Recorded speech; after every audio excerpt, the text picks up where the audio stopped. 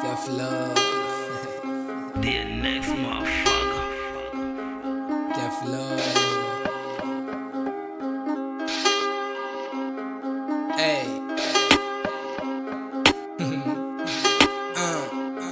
Tough love. O teu tempo já passou. Lá no fundo tu já estás a dar pavor. Tough love. Gosta bué do pilalô. Se for do jovem pra ela sabe bem melhor. Tough love. Pra tua idade não dá não. Fio dental constantemente vai dar mal. Tough love. Dá exemplos tuas sobrinhas. Por tua causa é que essas nem andam na linha. Tough love. É uma cota lá da zona, tipo fogão tem bué de boca. É uma sabichona, rejeita todo instante ser chamada de senhora. Até nem sei porquê, se é uma quarentona é daquelas que provoca. Quando o assunto é sexo diz que a rainha das colocas supera o seu 4 Pedro. Não tem nada de linda, mas eles chamam de Florinda. Cota se mexe muito, tipo foi bailarina. Tá sempre patuscadas com aquelas saias travadas. Mas velha tem presença, novinhas não apanham nada. Mameca tem um bom booty, nem precisou de jarda. Young niggas se rendem porque ela dá mesada. Tough love, o teu tempo já passou.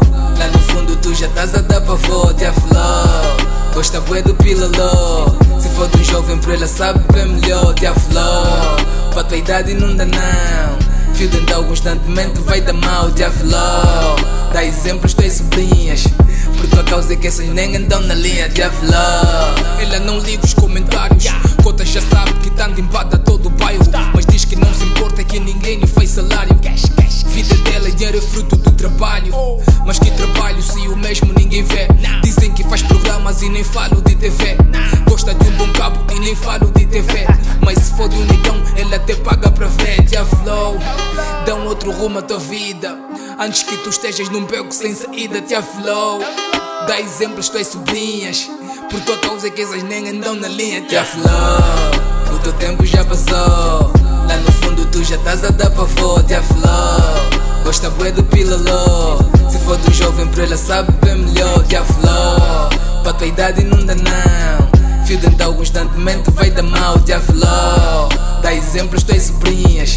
Por tua causa é que essas nem andam na linha. Tough love. DNS Music.